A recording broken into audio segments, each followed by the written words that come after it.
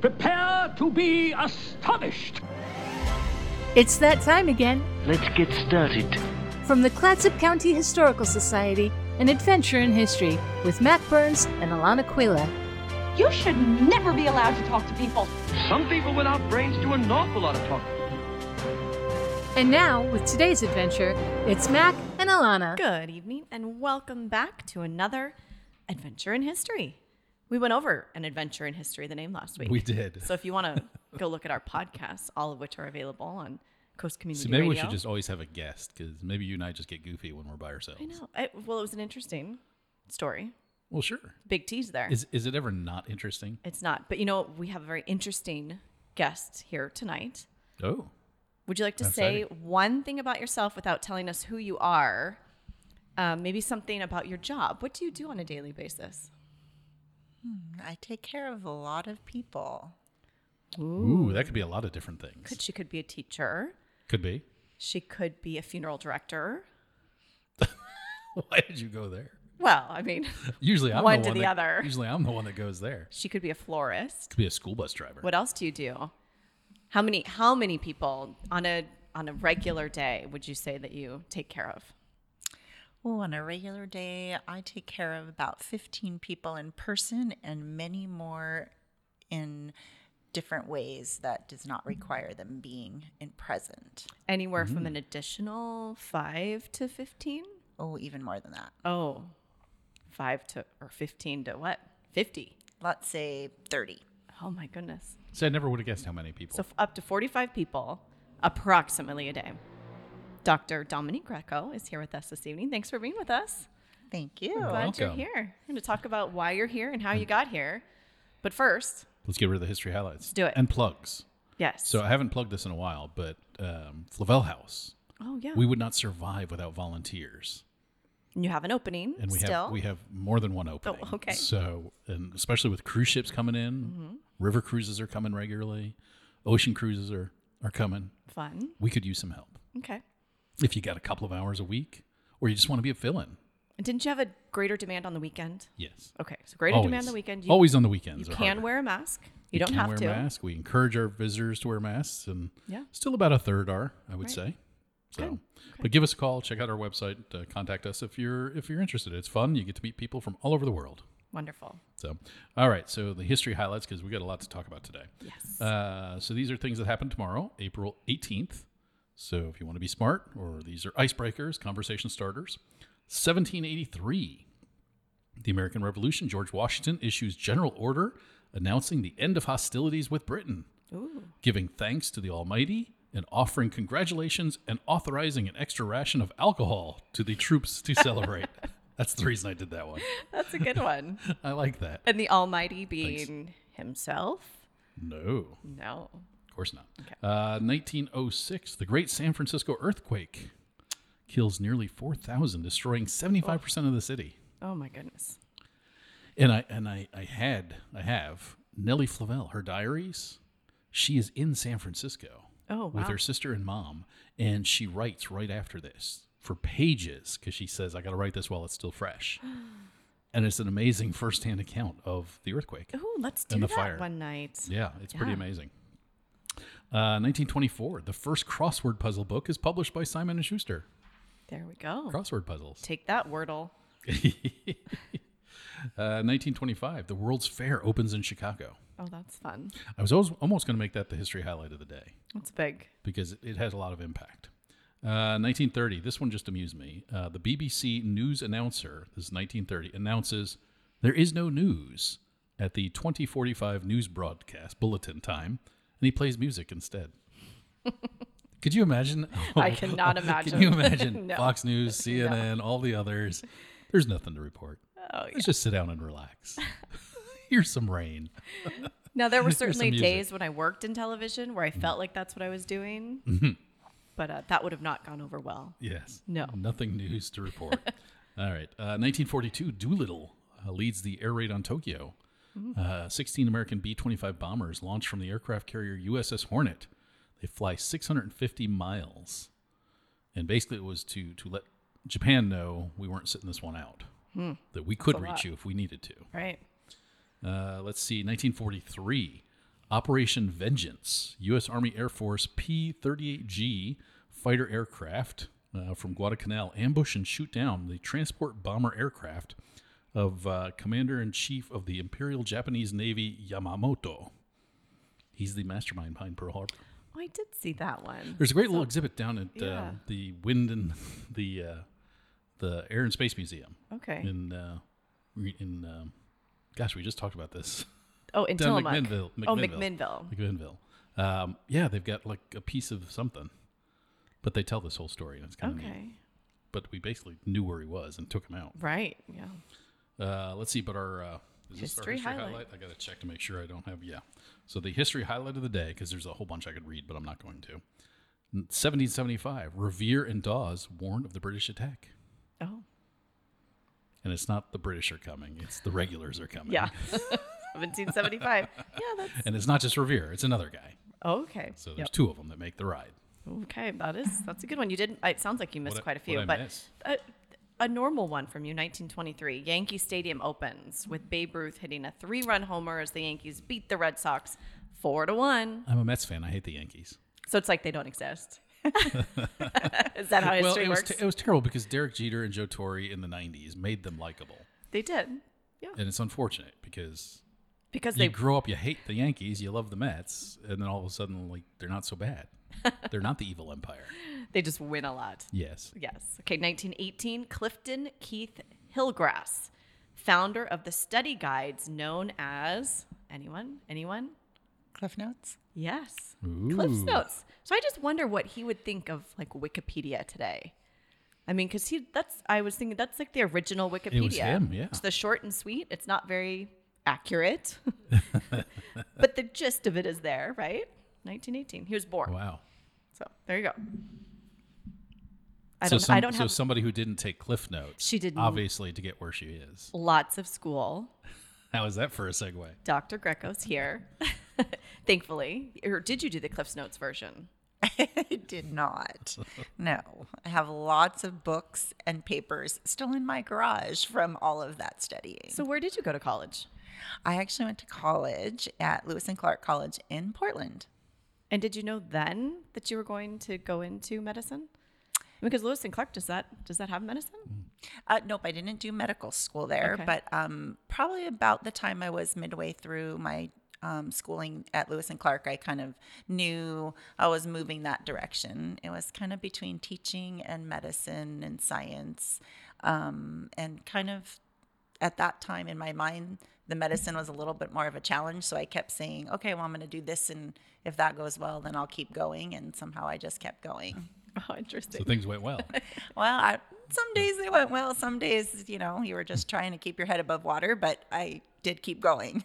So back up a little bit because you jumped right into college. I did, yeah. Well, I wanted people to know there's no Cliff's Notes version in Gotcha. Medical school. So back up, where did you grow up and what led to the schooling that you took? What led to this career path? I grew up in Sequim, Washington, since I was 7. So my family had moved to Sequim from the East Coast. My dad was working in computers back when computers were took up the entire room and wanted to get out of that scenario. So he drug his family out to Sequim, Washington, very small. And that's what I really remember as growing up and being part of a small town and living in the Northwest. And so...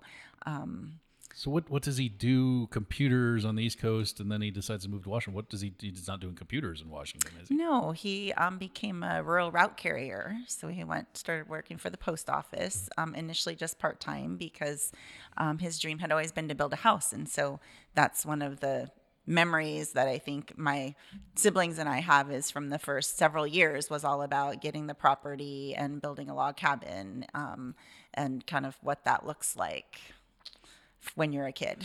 So I'm picturing the Wilderness Family on Disney. How close is that to your experience? I don't know. I guess there's some similarities. We initially started, this is one of my kind of things people don't maybe know that much, and it's not a big deal, but when I started 3rd grade, which was the first year I went to Sequim school, I started from the Dungeness campground. We were living in a tent, And so I got to go out to the edge of the campground to catch the bus and come home and do my homework on the picnic table. So that lasted just for a few months because, of course, winter. So then we moved into a cabin. And between all those years, it was cabin or trailer, different scenarios until the house was built. How long did that take? I mean, 4 kids, 2 adults. That's 6 of you. That's 6 of us in a small trailer. It was an adventure. It took a few years. My memory's not that great on exact amount of time, but yeah, a few years before we were in the house itself. And then what was that? What did the house look like? I mean, it was a log cabin because then, I mean, your parents lived there for for a long time. For a long time until they moved down to the North Coast here. So it was a pretty small log cabin, had only 1 bathroom for 6 people, kind of something you don't really envision wanting to have at this point in time. Definitely built by a man. Yes. My mom helped a lot. I'm stunned that a log cabin, there's an indoor plumbing. Oh, yeah. Yes. Indoor bathroom. Yes, there was. And a washer and dryer. No dishwasher, though. But the kids' bedrooms were in the loft. And so we had half of an upstairs. Yeah, it was a great kind of little house on the prairie kind of thing. Does that house still stand? It does. Have you ever been back? Actually, we just went back for spring break to the Sequim area and drove by the old house and saw what they were doing. The woman who bought it actually has developed it more into a farm than it had been when my parents, finally left there. And so she's got some pigs and a big garden. And it was, she's doing a lot with it. It's exciting that it went to such a grand place. Oh, fun. Yeah. Oh, I like Amazing. that. So then Sequim. So Sequim to Portland. To Portland for college. For undergrad. Yep. And what are you going to school for at this point? Life knowledge. Don't know. Figuring I'm going to major in biology. So I majored in biology, but I got a Bachelor of Arts with my minor in Latin American area studies. So I would be very diverse. And yeah, Lewis and Clark was a great school for me. It was small, had a lot of opportunities. I got to travel during school, one of my passions. So started me off well right there. Private school. Very nice. Yeah. Yes. Interestingly enough, that's not the school I thought I would go to, but back at that point in time, it was the school that had the best financial aid package for me. Oh, that's And in the long run, I wouldn't have chosen a different place to go. So after that, then you have to start thinking about what you want to do for post undergrad. And like you said, you were kind of just saying, well, what am I going to do? Am I going to keep doing this? This is still hard. So at that point, you do have to apply to get into medical school. You do. You also have to take your MCATs. So you have to take a test kind of like the SATs when you're in high school, but about science. So I actually ended up taking 2 years off so I could make sure I had all of the prerequisites, take the MCAT, apply for college or med school, and then went to med school at University of Washington in Seattle. Well, actually, I was a whammy, which can have a derogatory term for a lot of people at that time. They'd say they got whammied. I chose to be whammied, which is Washington, Alaska, Montana, Idaho. So those smaller states that didn't have their own medical schools, they all filtered into University of Washington in Seattle, but the first years were done in your own states. And Washington participated by having some of us in Pullman, Washington, and we partnered with the team in Idaho, in Moscow. So I ended up going to that for my first year, which was amazing to have such a small team of a group of students, and we got to really bond. And we did half of our days in Washington, half of our days in Idaho. And that's a beautiful part of the country too. Yeah, and it kept it small for me. I'm kind of a small town, small person, small area. I like to get to know people. I like it to be less than the very large places like going back to the University of Washington. And so I made it through there because I had a really good group of friends. And then as soon as I could, I started doing rotations in other locations and getting out more rural again. And why rural? What was the Just attraction? That's where I anticipated I was going to be growing up rural. That's where I feel comfortable. And that's what knew I wanted to do. And I knew I always would be family practice, which is what I do here. And so doing family practice, since you see all ages, it's great to be in a smaller area where there's a lot of need. So we haven't even said where you work. You work at Providence Seaside Hospital and North Coast Medical Clinic. So did you work here first? Was this your first job out of residency? This is my first job out of residency. Okay. Yes. So do you want to say what year that was? I moved here in 2000. So 20 plus years. Wow, 22 years. So I think she probably likes it here. Yeah, I think so. Well, and she brought almost her entire family. There's still 2 that have time to move here. Yes, I don't think we'll ever get the whole family here, but they did. Half is pretty good. Yeah. So when you apply, I mean, coming to a rural or getting a job in a rural town then in 2000, it was much more rural than it is now. What did you think when you came here? Was it what you expected? Thankfully, I already knew the area. Having been to school in Portland, I came out to the coast often. One of my bestest friends still lives here in Seaside. And so she, Marcy Udy, she was with me through college, and I got to know her family and a lot of her friends here. So it was kind of a natural decision to come here instead of some of the other locations that I looked at. And was there actively looking for here, or was it just when it was time, there happened to be an opening, you're like, hey, this is the place to go? A little bit of both. So yes, not that I was seeking out Seaside in particular, but looking at Northwest Rural, and there happened to be a position open that fit exactly what I had trained to do. So I decided this was where I was supposed to be. And right where a friend was already. Right where I had my second family. Oh, I love that. So because my knowledge of medical school is 0, you talked about a close group of friends.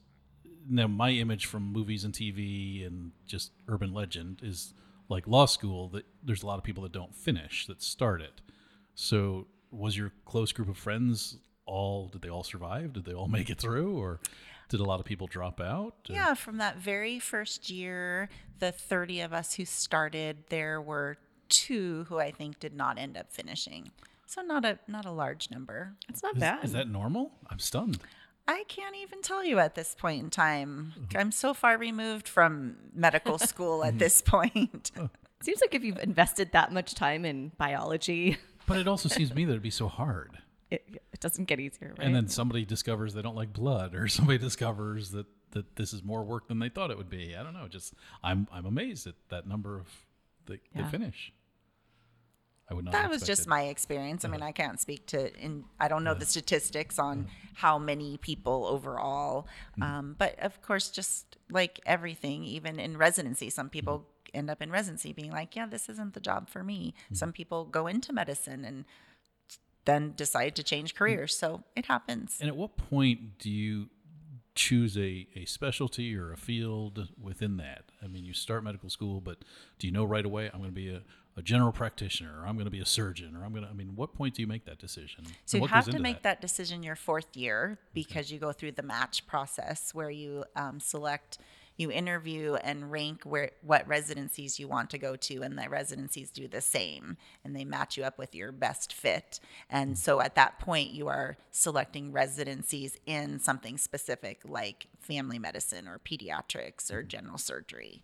So by the time you finish medical school, you have to kind of know that. That being said, people have changed residencies before as well. Oh, interesting. And where did you do your residency? I did my residency in Ventura, California at the County Medical Center there. And that was kind of a chosen place in part of a group of residencies that are known for that kind of training, because we were the only residency program there. So you're not kind of peeking over the shoulders of the fellows and all the other residents. You get to be right there doing things. And also they have a lot of obstetrics, which was something I was interested in, and a fellowship that I could consider staying to do after I finished residency, which I did end up doing. Oh, interesting, because Ventura, it's not small. It's not as small. And then a county, the county health clinic, I mean, that's quite a different sort of field. I mean, but to get really good training, that's the kind of place that you see a lot of things. You get to take care of a lot of different patients. For me, I also enjoy speaking Spanish, and I really enjoy that culture. So that was also another factor, that every day I was speaking Spanish there. Oh, perfect.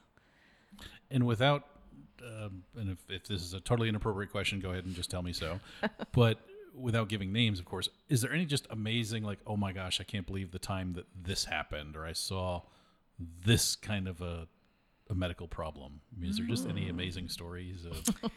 Thankfully, I have one of those memories that those don't just sit in my head all the time. But I've had a few. I would say one that comes to mind is the unexpected twin pregnancy, where you deliver one baby and we all kind of look at each other to be, oh, there might be another one in there.